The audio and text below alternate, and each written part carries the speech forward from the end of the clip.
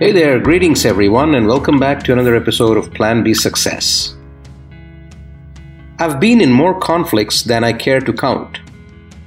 In most cases, they were avoidable and could have been resolved if only we had taken the time to think through our actions instead of reacting impulsively. But there's no need for you or me to make that mistake again. With this handy guide, we can move through these situations with ease. Here are some steps that will help you manage disagreements without making things worse. Define the conflict. You'll want to think through the problem and how it affects you, the other person, and the relationship. This is critical because it will help you determine how much time and energy you want to devote to resolving the conflict. What are we really arguing about? How does this affect me personally?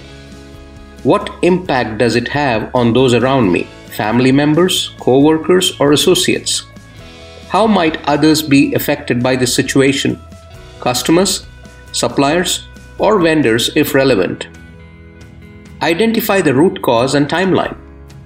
Conflicts are often triggered by frustrations, misunderstandings, or resentments that have built up over time.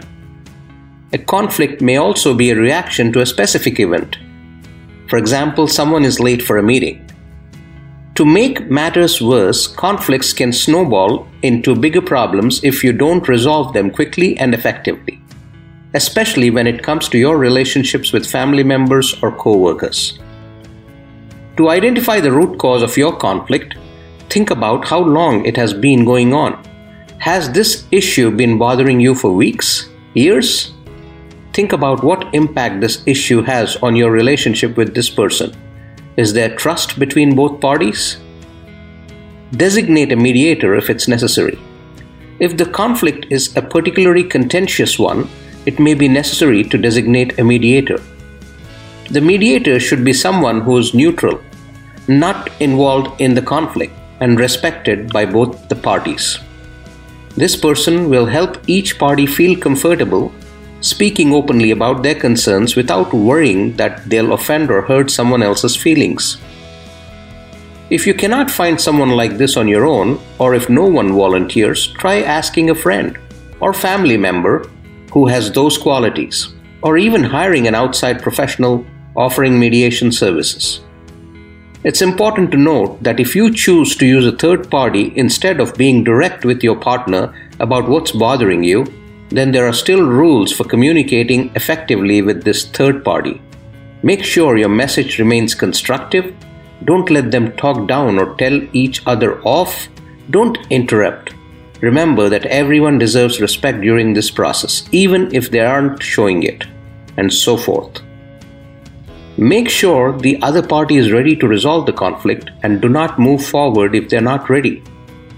When you're trying to manage a conflict, sometimes it can be difficult to tell if the other party is ready to resolve it. When you're unsure, ask them directly. If they say no, don't move forward with resolving the conflict. You will not be able to do so effectively unless the other person is ready. If they say yes, then proceed with caution and remind them that they need to be willing to talk about it later as well.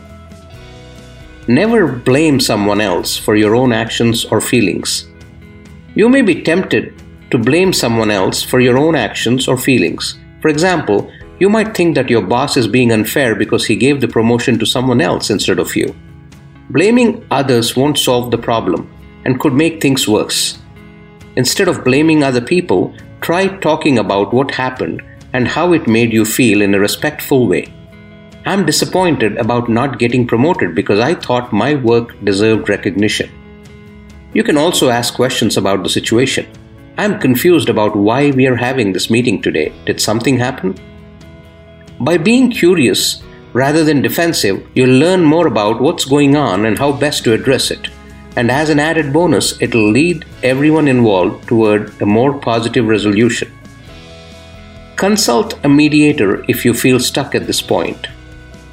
If you and your team are feeling stuck at this point, it may be time to consult a mediator. A mediator is trained in helping parties reach mutually acceptable solutions by having them consider their own interests as well as those of the other side. Mediation can help you find win-win solutions that improve communication between the parties and make sure everyone feels heard. If you find yourself using words like I need or they should, then it might be time for an unbiased third party to step in and offer some insight on how both sides feel about the situation at hand. Try to listen to what the other person needs, not just what they're saying. When someone is upset, it's important to listen to them. Don't just listen for what they're saying, but also for what they are not saying. We often don't tell people things because we are afraid of how they will react or what they might say in response. Being able to hear those unspoken fears and taking steps toward addressing them is a powerful skill. When you do speak up, try to be empathetic and acknowledge their feelings, even if it makes you uncomfortable or does not agree with your own point of view.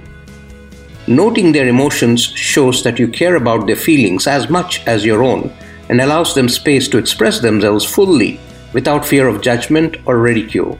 And finally, know when it's time for action. If someone has expressed their concerns about something that bothers them repeatedly over time, or if this is a recurring issue, offering a solution can help move things forward quickly so everyone can get back on track without dragging out the conflict. Always respond with empathy. There are two major ways to resolve conflicts in the workplace.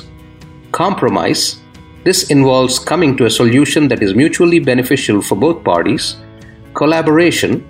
This requires you and your co-worker to work together as a team to solve the issue at hand without compromising on each other's needs and beliefs. It's important that you choose which method will work best for your situation, since each approach has its own pros and cons. For example, collaboration may help build trust between yourself and your colleagues in the long run, but can also lead an otherwise healthy relationship into unnecessary drama if it's not executed properly or handled sensitively enough by all parties involved. This goes double when working with close friends. Let them know what you need from them without being defensive or accusatory. Be clear about what you need from them without being defensive or accusatory. If a coworker is constantly interrupting your work, ask him or her to stop. If a friend keeps borrowing money, tell him or her that it's making you feel stressed out and would appreciate them paying back what they owe sooner rather than later. If a family member is disrespectful towards certain members of your household, let him or her know that this behavior is not appropriate and won't be tolerated going forward. Don't be overly apologetic or submissive. While there are times when apologies may be necessary, for example, if someone was offended by something we said, they shouldn't be used as an excuse for giving up on our needs or interests. Come prepared with solutions that have worked for you in the past, but be open to trying new solutions as well. Leave room for compromise and negotiation. If you're going into a conflict situation with your partner, it is best to come prepared with solutions that have worked before. You should also be willing to negotiate and compromise if needed. You may not get everything you want, but at least the two of you can work together toward common goals instead of just arguing about things endlessly without reaching any sort of resolution or compromise. You can manage conflicts in ways that build relationships rather than make them worse. Managing conflicts effectively is a skill that can be learned and practiced. To start, you must always be prepared to compromise. Always listen, but don't assume that what you hear is correct at face value. That's why it's important to focus on asking questions and understanding the other person's point of view instead of just listening for your turn to talk. And when you're in a heated argument with someone, remember that there are two sides of every story. Your version might not always be right. If you find yourself in a conflict situation with another person or group of people, ask yourself if they're acting out of malice or ignorance. While they may have done something wrong, they may not have meant any harm by it or even realize the effect it would have on others, especially if they're new. If either answer applies, then take time away from your current conflict before making decisions about how best to handle future conflicts involving these parties.